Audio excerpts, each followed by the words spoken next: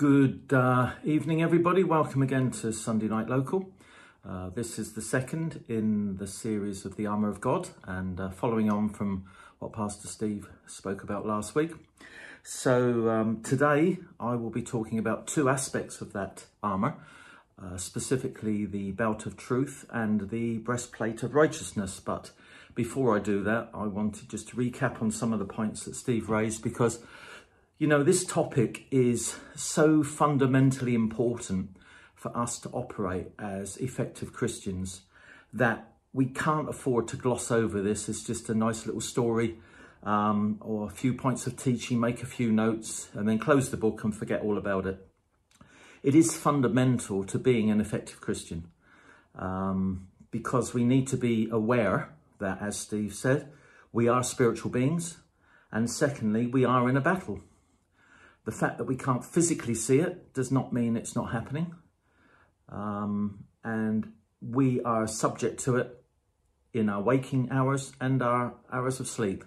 So if we're not prepared correctly, we can leave ourselves very vulnerable. On the basis, of course, that we want to fight and we want to run the race. If you want cozy Christianity with no power, and just have a bus ticket home, then maybe then the focus on this is all a bit too much hard work. But if you see what the purpose is, as Paul said, he ran a race, he compared himself to an athlete and compared himself to a soldier.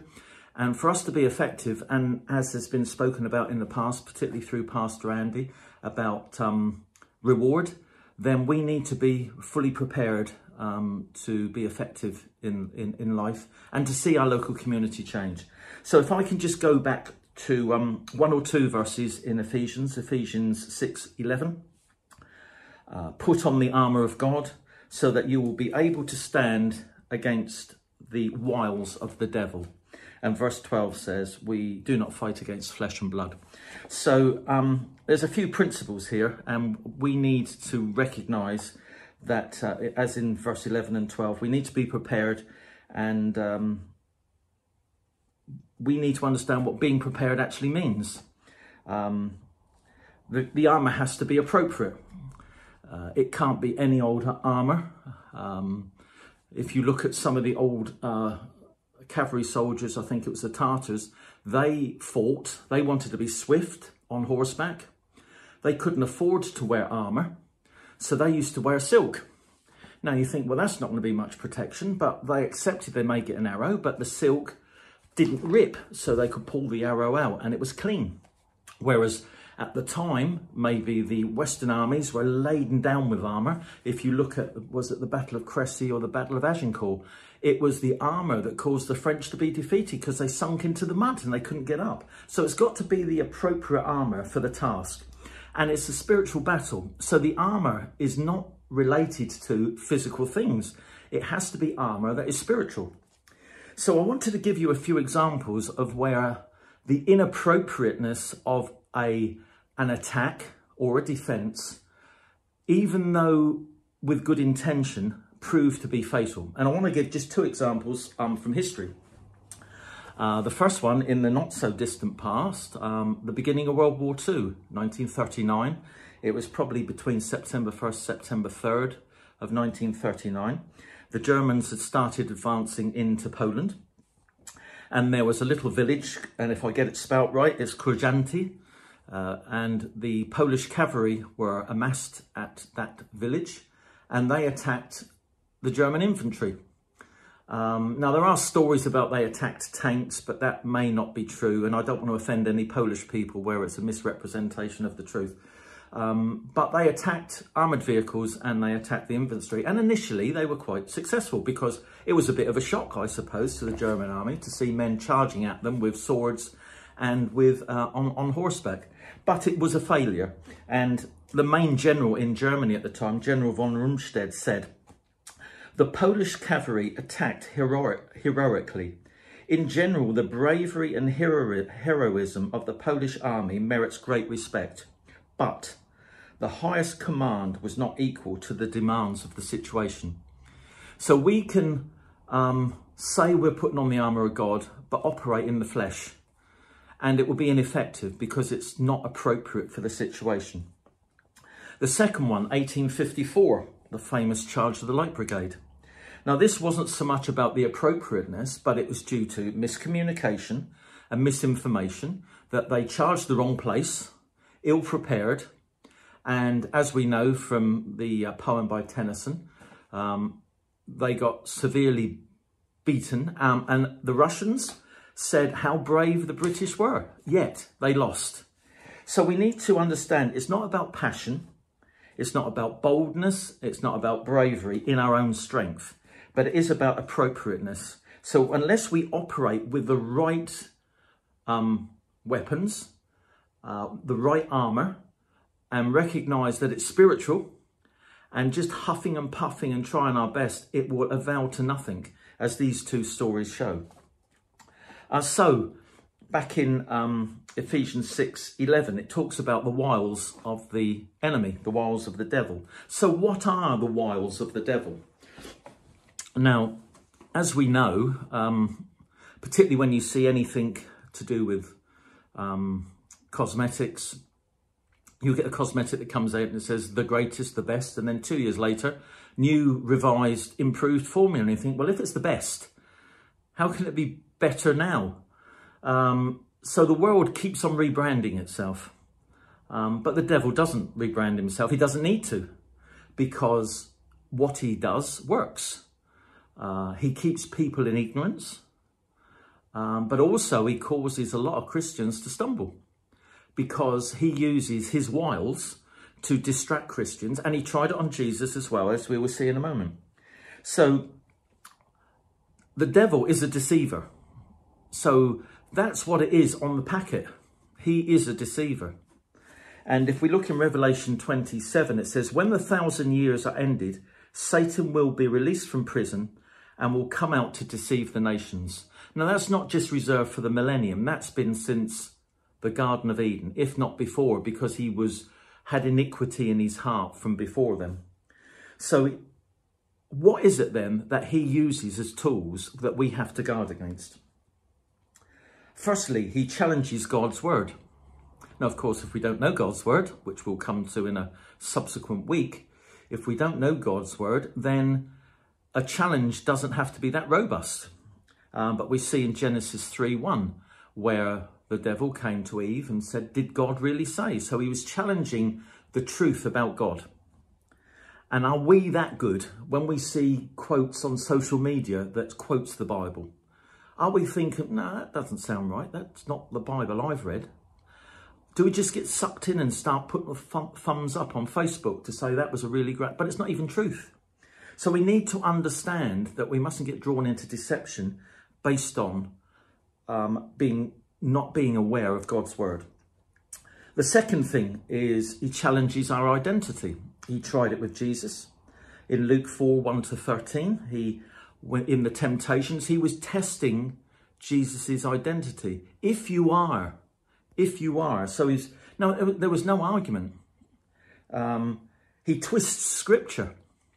Even in the temptation of Jesus, he takes things out of context. And how often do we take things out of context when it comes to talking about the Bible? Oh, well, the Bible says this, the Bible says that, but we don't take it in context.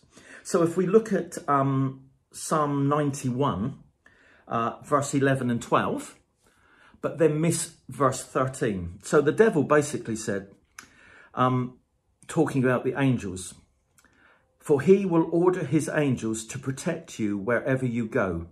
They will hold you up with their hands so you won't even hurt your foot on a stone. Now you think, that's great. I can do anything because God's going to do it for me. But that's tempting God. People who say, well, I'm just going to do it, and if God doesn't want me to, he'll stop me. Well, that's not true, because it's misrepresenting the word of God.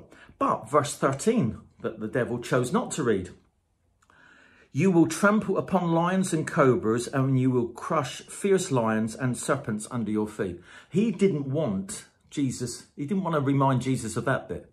He wanted to remind him that out of context, the angels would protect him. And how often do we do that? Well, God, if it's not right, God will protect me. And we leave ourselves vulnerable because we've listened to lies and deceit.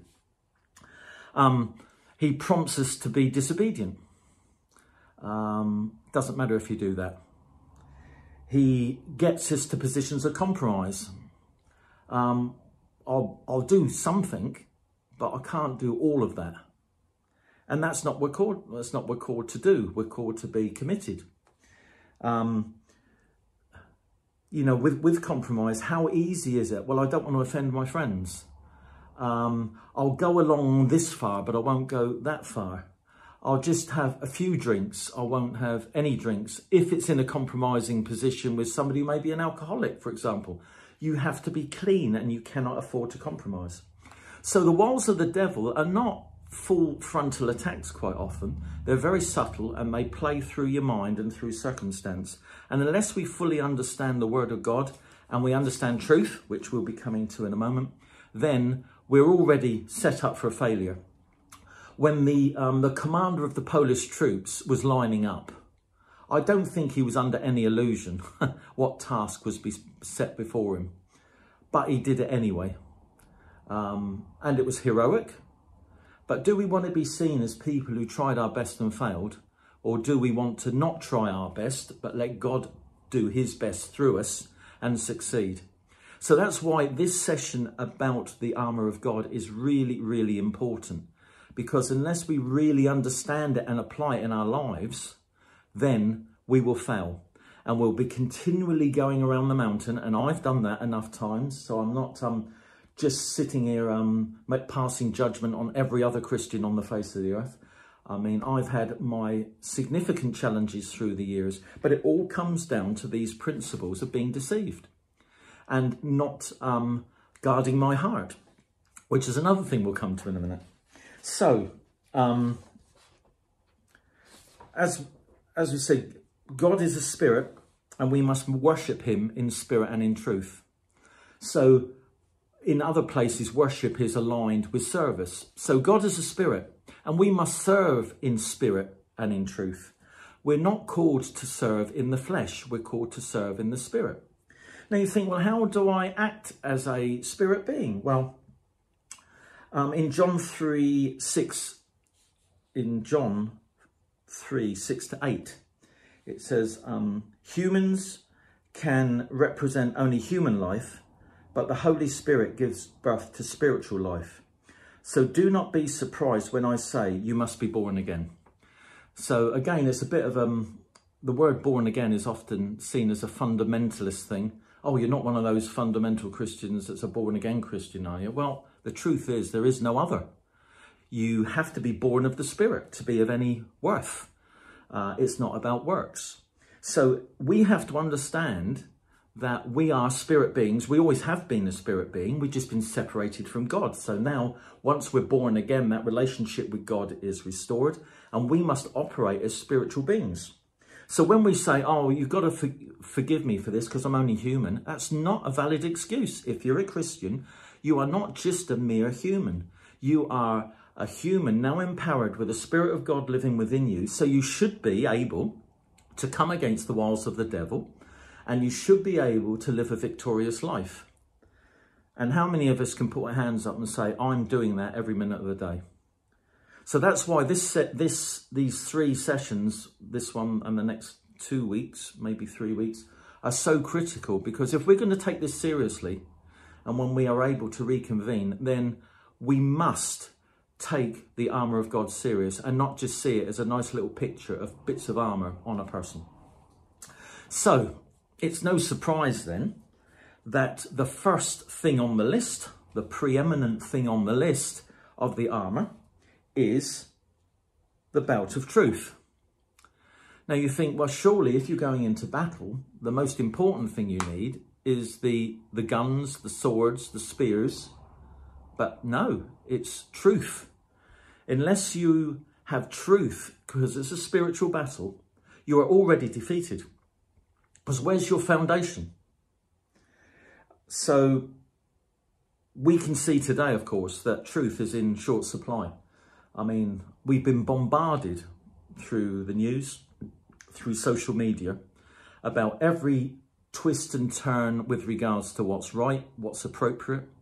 And if we don't know the truth, we're already on really dodgy ground. Also tradition. Yeah, but you Christians, you do this. Well, no, that's not being a Christian. That's being religious. So we've got to really understand it, what truth is. And we know the answer to that because Jesus is the truth. So the Roman belt, it's not like a belt today where it's just to hold your trousers up. A belt in Roman times, particularly for a soldier, was multi-purposed.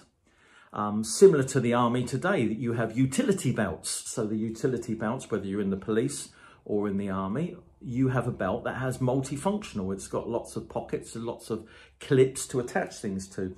And the Roman belt, as a Roman soldier, was no different. And there were two specific things that were linked to the belt.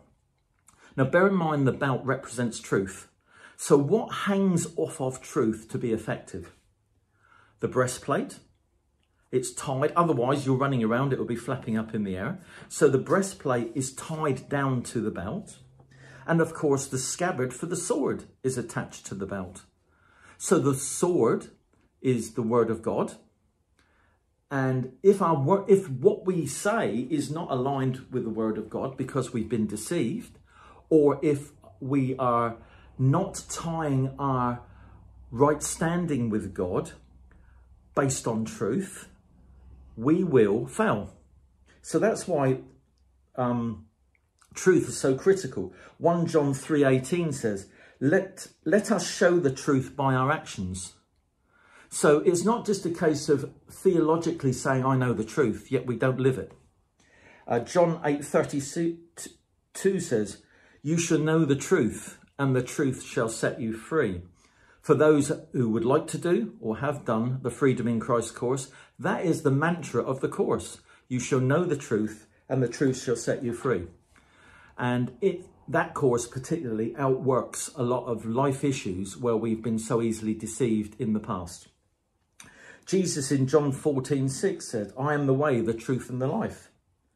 1 Peter 2:22 talks of Jesus and says, he committed no sin and no deceit was found in him. The complete opposite to Satan, who is defined as deceit. So in that respect, we need to really understand what the truth of God is. Now, in itself, saying that doesn't answer the question. We've got to look deeper in where do we find the truth. Now, we find the truth in Jesus, and we find the truth in the Word of God. So if you're not really interested in the Word of God, it doesn't matter if you say when you get up in the morning, oh, I'm going to put on the belt of truth this morning. It's not a physical thing. You can't just say, I'm putting it on virtually. You've got to live it. You've got to actually know the truth, and the truth is Jesus, and it is the Word of God. Now, the other interesting thing is in Ephesians 6:14, in the King James Version, it says, stand therefore, having your loins girded about with truth. Now, it's an interesting thing that in that version, it talks about your loins. Now, I know it may be a sensitive subject, literally. I mean, I unfortunately got hit with a cricket ball there many years ago. So I know the loins can be a sensitive thing. But the truth of the matter is, in your loins is where life begins, and that's where creativity starts from. You know, when you have a child, it's because of that area. So you've got to realise that I think the significance of that, gird your loins with truth, is because that is where your creativity is birthed. Now, if you're believing lies, you're going to birth a life of lies. If you believe the truth, you will birth truth and you will live in truth. So we need to know the truth. And I know you could have said at the very beginning, well, it's self-explanatory, gird yourself with the belt of truth. And I could have spent 1 minute on it. Well, what you do is you put truth on and then move on to the second topic. But we need to recognise that it's a lot. If it was that easy, we wouldn't be deceived, would we? And Satan would have had to apply a different strategy. But he doesn't need to, because too many of us are prepared to listen what the world says, listen to tradition, not read the Bible ourselves, but read somebody else's interpretation of it. And then we can get caught in deceit. And if we're living in deceit, we're not going to be victorious. So that's the belt of truth. The second thing is what is connected to it upwards, and that is the breastplate of righteousness. Now, why have a breastplate? Now, of course, if you're being attacked, and take it in the context of the first century, they didn't have submachine guns, they had arrows, they had spears. It was to guard your heart. All your major organs are in that part of your body. So the breastplate of righteousness is to guard your heart. Now, people say, well, of course, 2 Corinthians 5:21 says, God makes us right with, Christ makes us right with God. 1 Corinthians 1:30 said, made us righteous. So you think, well, if it's the breastplate of righteousness, then we've got it, haven't we? If Jesus has done it all and we are therefore righteous, then I don't need to put it on because by definition, I am righteous. The problem is, of course, there's 2 aspects to that. That is effectively called imputed righteousness. We are in right standing with God because of what Christ did. So it's imputed. It's nothing we have done. But equally, if you look at it from an outworking of righteousness, 2 Timothy 2:21, keep yourself pure and honourable. 2 Timothy 3:16, Scripture teaches us to do what is right. So there's an action involved in that, and we need to understand God's word, and we need to do what, for a lot of people today, in a very liberal society, where we don't need to have pure hearts, we don't need to pursue holiness, and those are all things of ongoing sanctification. So Hosea 10:12 says, sow unto righteousness. So it's an action. We have to consciously work towards becoming righteous through the renewing of our minds and the way we live. We are called not to sin anymore. Now, Proverbs 4:23 says, guard your hearts with all vigilance, for from it flow the spring of life. From the abundance of a man's heart, so he speaks. So how can we move on to fight a battle if we don't know the truth and we don't guard our hearts and don't protect ourselves with righteousness? And that righteousness is something we have to work on. Similar to armour, you need to polish it to keep it gleaming. You want to keep rust off so it doesn't seize up. And that's very true of us. It's not I've bought a nice breastplate from eBay and that'll do me for the rest of my life. You need to maintain it every day. You need to keep it polished because it needs to be effective in its purposes. Proverbs 3:5-6 says, trust in the Lord with all your heart. Lean not unto your own understanding. In all your ways acknowledge him, and he shall direct your paths.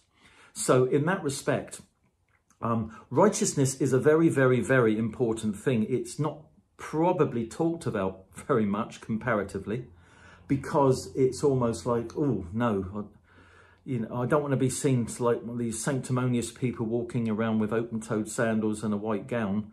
I'm a normal person today. I'm in society. Well, yes, we are in the world, but we're not of the world. And if we are not desiring to pursue righteousness, then the truth is we don't know the truth. So therefore, if we don't know the truth, we're not set free. So the belt of truth and the breastplate of righteousness run very, very close together. And those are the first 2. And they are the first 2 because those are the ones that give you the foundations to be able to use the rest of the armour effectively. So if you look at it from the perspective of, without these 2, how can we proceed effectively to have our feet shod with the shoes of the gospel? Because we won't know the truth. How can we effectively use the shield of faith? Because our faith is based on what? Wishful thinking. To put on the helmet of salvation. are we saying, well, I'm not sure if I'm saved, I did something wrong, but do we know who we are in Christ? Do we know what our salvation is based on? And how can we effectively use the sword of the Spirit, which is the Word of God, if we don't know what the Word of God is?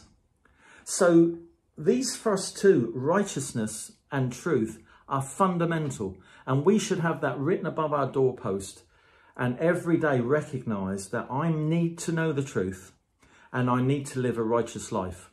And that means sanctification. That means separating ourselves from the things of the world. That means not getting embroiled in pointless arguments on social media. It is about separating yourself and choosing to do what God wants you to do. And through his Holy Spirit, allow the Holy Spirit to work through us for us to be effective. Now, if you don't want to do that, then your best bet is to pray and repent. Because it's no good saying, oh, I listened to a really nice chat, hopefully, on the armour of God. Yeah, I can see how it all relates to history, and I can see, now I understand the Roman soldier better. And of course, Paul was in prison. He would have seen Roman soldiers a lot. He understood it. And Paul, what he wanted to do was make it relevant to the times to explain how the armour worked. And people would have seen first-hand knowledge of that, probably with any rebellion or insurrection in Judea. Then they would have seen Roman soldiers going in and being highly effective. So he gave a very practical view of that. But if we don't want to do it, it's no different to God selecting Gideon. And Gideon is going to fight the Midianites.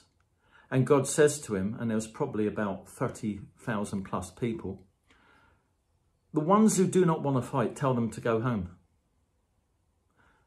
And I think there was 10,000 left. So are you up for the fight? Secondly, he said, there's still too many. I want to now see how they're alert and aware of their surroundings. So they were tested on how to drink water, either dip their head in the water or cup the water up. And it was those that cupped the water so they could still see around themselves that God selected, down to 300 men. Is that what the church is going to look like in the coming months? That people who are determined to see God move in our community, to desire to be transformed into the likeness of Christ, to operate in unity and brotherly love. If you are one of those, then you need to really take the armour seriously. So, just summing up, our foundation is truth. Jesus is the way, the truth and the life. So if we haven't got that foundation and we want to skip that part and just get into, I just want to shout on a soapbox the word of God without it having the Spirit of God's love in it, then you're not going to be effective. We need to understand Satan's strategies. As I've said, they have not changed in 2, 3, 4, 6,000 years because it works. We must live and operate as spiritual beings. Being born again is not just a label. It's the reality of a transformed life. You are now not who you were. You had died and you have risen again in Christ. That's what baptism's all about. So if you don't see yourself as a spiritual being and seeing yourself as a mere human, that, well, of course, I can't do this because, we can do all things through Christ who strengthens us. But that is based on patience. And we've got to just yield to God. We've got to take time aside in that quiet place to allow God to work through us, to enable us to be effective in his service. We must protect our hearts. Far too many Christians are getting offended because they don't know the truth about themselves and they don't know the truth about God. So we must protect our hearts because, as said, it's from our hearts that we speak. And as was said in Proverbs, guard your heart with all vigilance, for from it flows the springs of life. If we don't guard our hearts, we're not going to be in a good place. And that's basically it. It's It's only 2 that we've covered so far. But if you ignore these 2 and think, well, I want to get on to Pastor Steve next week because he'll talk about some different ones, and not recognise the significance of why the belt of truth and the breastplate of righteousness is absolutely critical to being an effective Christian, because it's the foundations of your Christianity through Christ. You can't do it without Christ. You can't say, I'll do all this, but I think I'll believe in Buddha to do it. No, it's through Christ. So please bear this in mind. It's a topic that has been bandied around for years. Kids in Sunday school have seen, here's the soldier with all the armour. But let's understand what the significance of it all is, and in relation to how we can outwork that through our lives. So if you're not in that place, then get aside, spend time with God and allow him to reveal the truths to you. Get into the Word of God to know the truth, and your boldness will come through that. It won't come through huffing and puffing. It won't come by putting on the wrong armour or somebody else's armour. When David went to fight Goliath, Saul offered him his armour. It was too big, too heavy. And too often, maybe, we want to rely on somebody else's anointing to make our lives different. We have to wear our own armour. It has to be made to fit. We can't take on somebody else's mantle. We can't take on somebody else's blessing or anointing. We have to have it ourselves to be effective in our lives. So thanks for listening. I hope it's challenged you to think, I need to be serious here. Very soon we'll be getting back together again. We've had a long time away, hopefully used productively. But when we get back together, let's not just be where we were 1.5 years ago and go back to the same old, same old. Let's be different. Let's apply these principles and let's see our community change. Thank you.